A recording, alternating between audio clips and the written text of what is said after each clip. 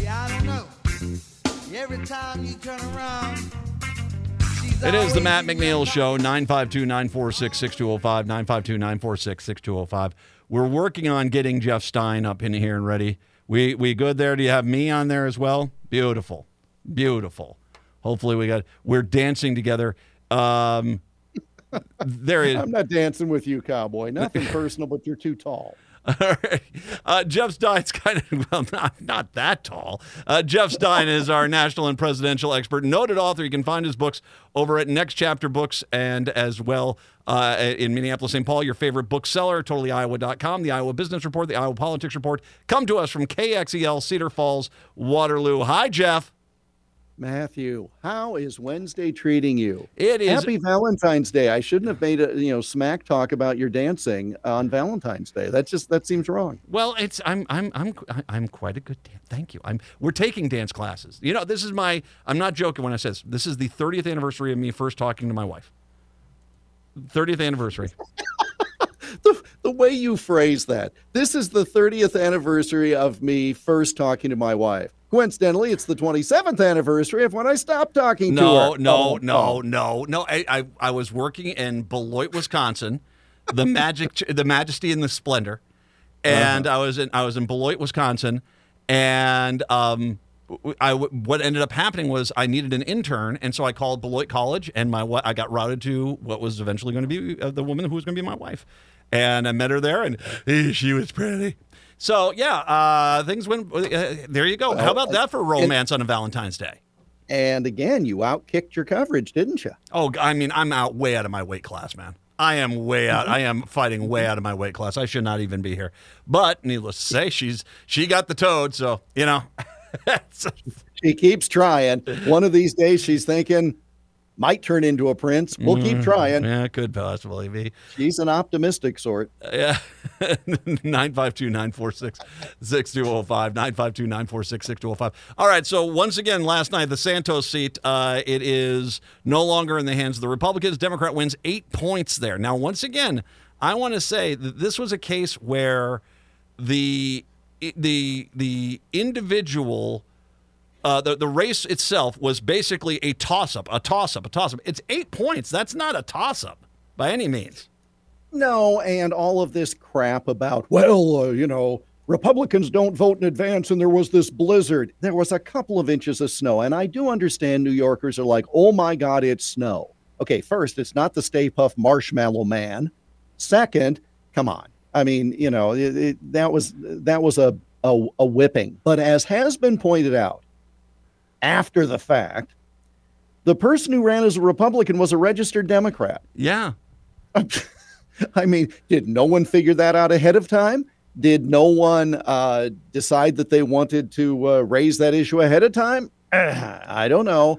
And so now Trump is taking credit for her loss. Do you think that they didn't know that? I mean, they had to find something outside of the mold. As you say, you say this about that. Well, you always say this. You say the same thing. I'm going to give you credit. You say all politics is local. And sure, yeah, the idea of doing something like this in Kansas is insane. But at the same time, you've got to try to win a seat after in the wake of George Santos. I have a feeling the Republicans knew exactly who they were running there. Well, here's the thing. How stupid are you? Because you fell for Santos, right? Yes, you did. So let's just say that you got schnookered by one of the all-time schnookerers, all right? Wouldn't that mean the next time you are darn sure not going to make the same mistake, especially when you know the opposition is somebody who used to hold the fakakta seat? But I don't know. Maybe they just said, oh, look, it's a woman of color. That's all we need. Come on. How? Well, absolutely. But it is also different in the sense being it is New York Republicans, which generally, I mean, if you're upstate, they're like traditional Republicans. But anywhere down in the city, even Long Island, even Staten Island, they generally run a lot more liberal. I don't know. An 8-point win here. It's still, and of course now I think the number is 219 to 213 is the official number in the House. And by the way, can we mention the other 3 races that are still have yet to be determined? One is a Democratic seat. He should hold that. That'll get you to 214. Of the 2 other races, one Ohio, one California, I think they're both favored Republican, but would you be surprised with this, once again, consistent 5 to 10 point swing towards the Democrats, that one of them could get picked up? You're going to get to a point where they have a 1 vote majority. You could have a 1 vote majority and nothing gets done, because basically there's no way in the world the Republican Party is going to be able to, make everyone happy. As opposed to 5 to 10 point swing, I'd phrase it more of can't get out of their own way these days. Yeah, that's fair. That's fair. You're trying to be analytical, and I'm just looking at it as, do you really think Kevin McCarthy's seat, do you think that he's going to help the Republicans? He just got passed over to be RNC chair. Do you think he's going to actually help them? He's probably going to work behind the scenes to torpedo it. And one of the truth is, I think that even if he was there, the MAGA base, it doesn't want anything to do with him. So it becomes actually more of a, it's a poison either way you go with him out in that California seat. But the problem with that is he kisses up to Trump. Trump still allows him to kiss his ring, to where there were people who thought, oh my God, Trump might actually be fooled into selecting him to be RNC chair. Instead, he picked somebody from North Carolina who believes the 2020 election was stolen. And also from North Carolina, he picked his daughter-in-law. Yeah, and by the way, I think a lot of people in the Republican Party are a little concerned about, okay, do we know how the finances are there? Because there's a lot of suspicion that this could be an attempt by him to get hold of that money and divert it to things that he needs it for.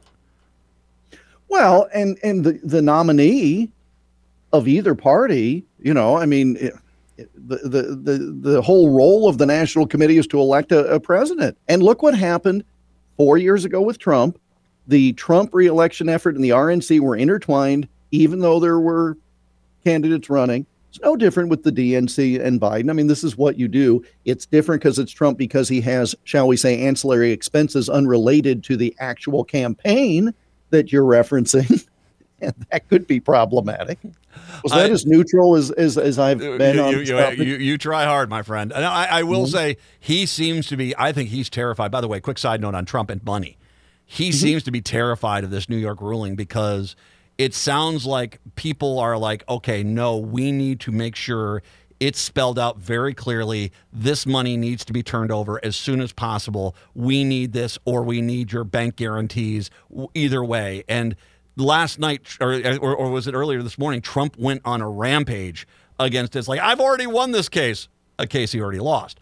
But he's why is the ruling pending? Tell me why the ruling is pending. I had this conversation with someone the other day. Because his CFO, Weissenberg, basically, there was a question. The New York Times exposed that he might have perjured himself. And so what the judge did is he pulled it aside and said, okay, I'm dotting every I and crossing every T. I want to hear briefs from both sides. That's when the Trump people, the Trump lawyers, basically said, we're not going to help you out. And he's like, no, you don't seem to understand. I'm telling you to help me out here. I want answers on, did he perjure himself on my stand? And that's what he's waiting for. But it sounds like now that a ruling on how much Trump owes is actually imminent, coming in down the line. Well, and this is what I was wondering on the timing, because, the tinfoil hat side of me thinks, okay, is it going to be tied with the South Carolina primary? Is it going to be tied with Super Tuesday? And by the way, every lawyer as an officer of the court has a responsibility to uphold justice. I don't know that it goes so far as do my homework for me.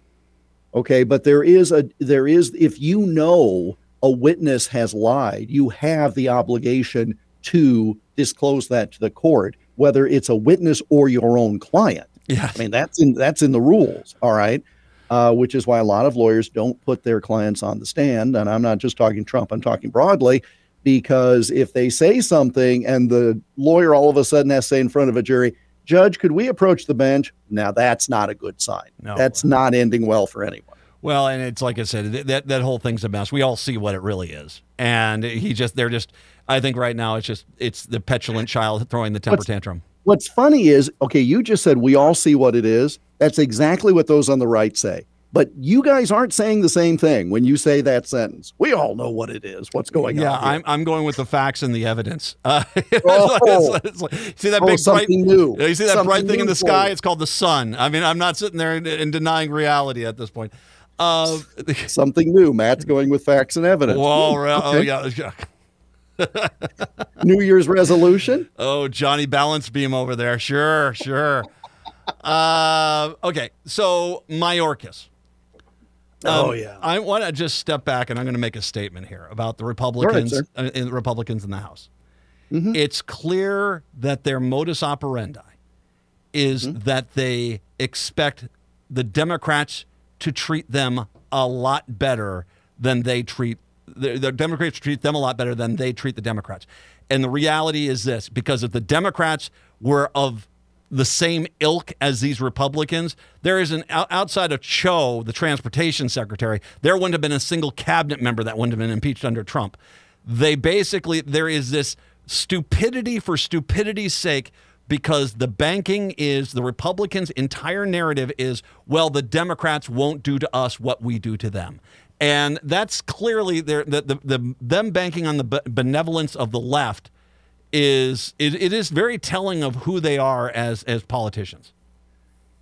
They also walked into the trap. Yes, they did. Don't you think? Oh yeah, I agree with that. I mean, first of all, as a native Iowan and a huge honk for my home state, I am glad that the answer to the trivia question, who is the last cabinet official to be impeached, is now no longer William Belknap of Iowa, 1876, because that was the most recent impeachment of a cabinet member, a guy from Iowa who took money while serving in the Grant administration, which, as we all know, was pure as the driven snow.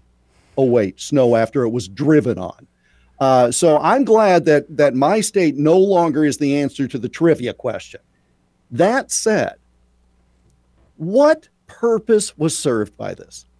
If you thought by impeaching the cabinet secretary for doing what the president said was the official policy, if you thought that was going to get Biden to wake up and say, oh, I guess they're serious, I'm going to change my policy, okay, it would have been worth it.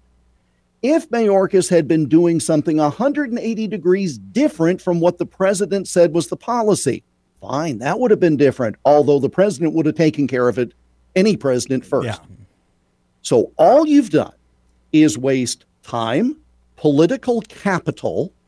You've given any opponent wonderful campaign fodder, and there will be a 5-minute trial in the Senate, and he'll be acquitted. Because there's no crime. There's no crime here. I mean, you are basically trying to imply implementing a policy is a crime because you disagree with the policy. And that's what it comes down to. Yeah. Now, I don't agree with the policy. Okay, that's a whole different issue, but he's carrying out the orders of the president in every respect. Mm-hmm. And so you think you're going to get 2/3 of the Senate to go along when 49 are Republican, 48 are Democrat, and 3 are independent? You think you're going to win a trial in the Senate? I just don't see, other than going to the base and say, see, it only took 17 attempts, but we got him impeached. That's going to drive something positive? I don't get it. Well, and we should also mention, and we're not probably going to have the time to finish out this thought here. I'll let you start it, though. It's a nightmare for the Republicans to allow Marjorie Taylor Greene to go to that Senate floor and start screaming about, I can't stand Curb Your Enthusiasm. And like this is going to somehow endear the argument to the American people. Do your Marjorie Taylor Greene again. That's great. Again, Matt McNeil and his impressions. Kids, don't use steroids. That's why you didn't stay in Beloit. You were way too big for Beloit with that. I'm 6 foot tall. I was too big for Beloit.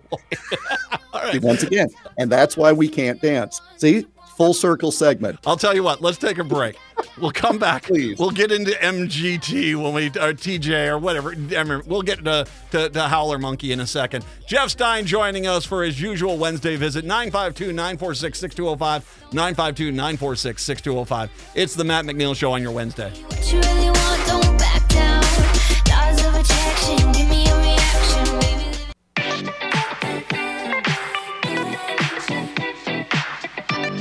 Hey, Daddy, when you gonna stop playing? It's the Matt McNeil Show right here on your Wednesday. Jeff Stein with his usual weekly visit. So I want to get back to what we were talking about before the break, which is this. And here's where this becomes even more of a train wreck. You have apparently made the promise that of all the people that are going to be going into the Senate to try to argue that there's a crime here when there is no crime is Marjorie Taylor Greene, who is not someone you can control. And let's be honest, she couldn't win a statewide race in Georgia even. So this is her way of trying to get herself spotlight, attention, trolls, donations, and that's all it is. You cannot control her. The last thing the Republican Party wants in an election year is something that looks so insanely partisan and stupid. And if you want to look at the definition of insanely partisan and stupid, it's Marjorie Taylor Greene. And so I think that, where do you think this is going to go? Because I can't see how this train crash doesn't fall off another cliff and then crash again. Well, again, they took the bait, they fell into the trap, and now you have to play the string out, don't you? Yes, you do. So if you do, okay, here's warped thinking. Let's say that this is a loser, which it is. Yes. Okay.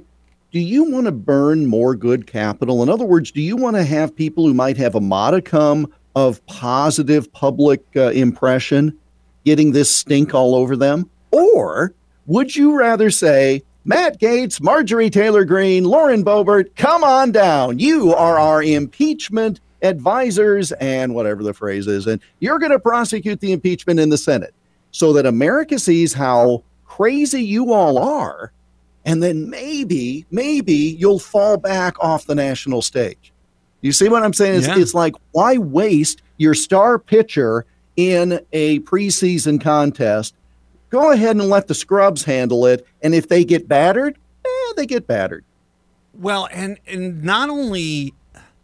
like I said, this whole everything right now, if you're looking at this election, this upcoming election cycle, everything that you're seeing right now points to Republicans having a very hard time still overcoming the abortion issue.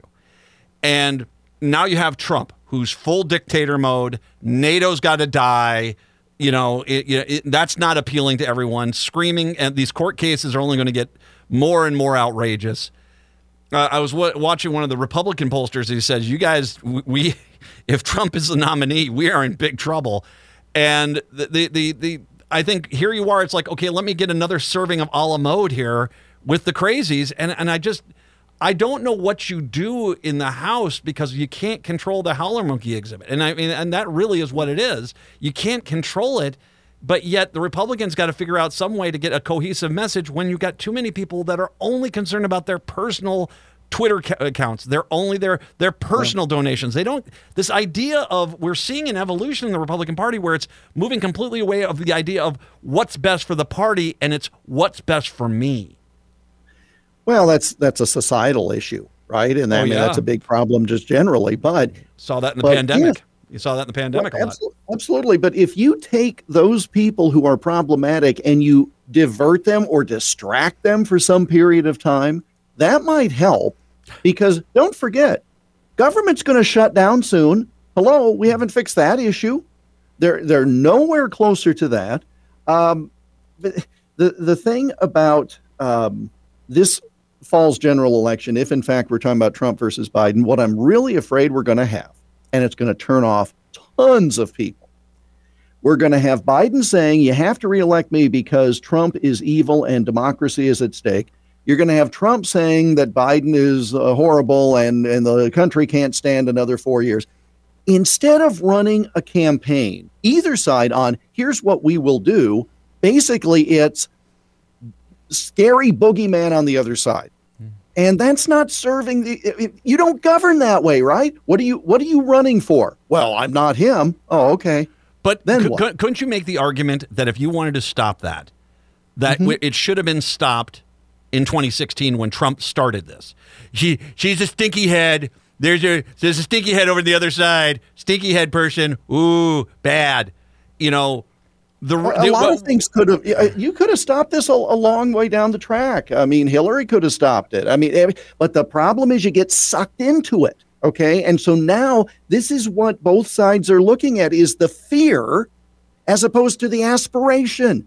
But that's not good. But I think the problem is it's easy now to say, oh boy, is this a mess? Yeah, it is. You're absolutely correct, and it should have been addressed by the Republican Party when that large orange turd blossom came out in 2016. Well, blame the voters.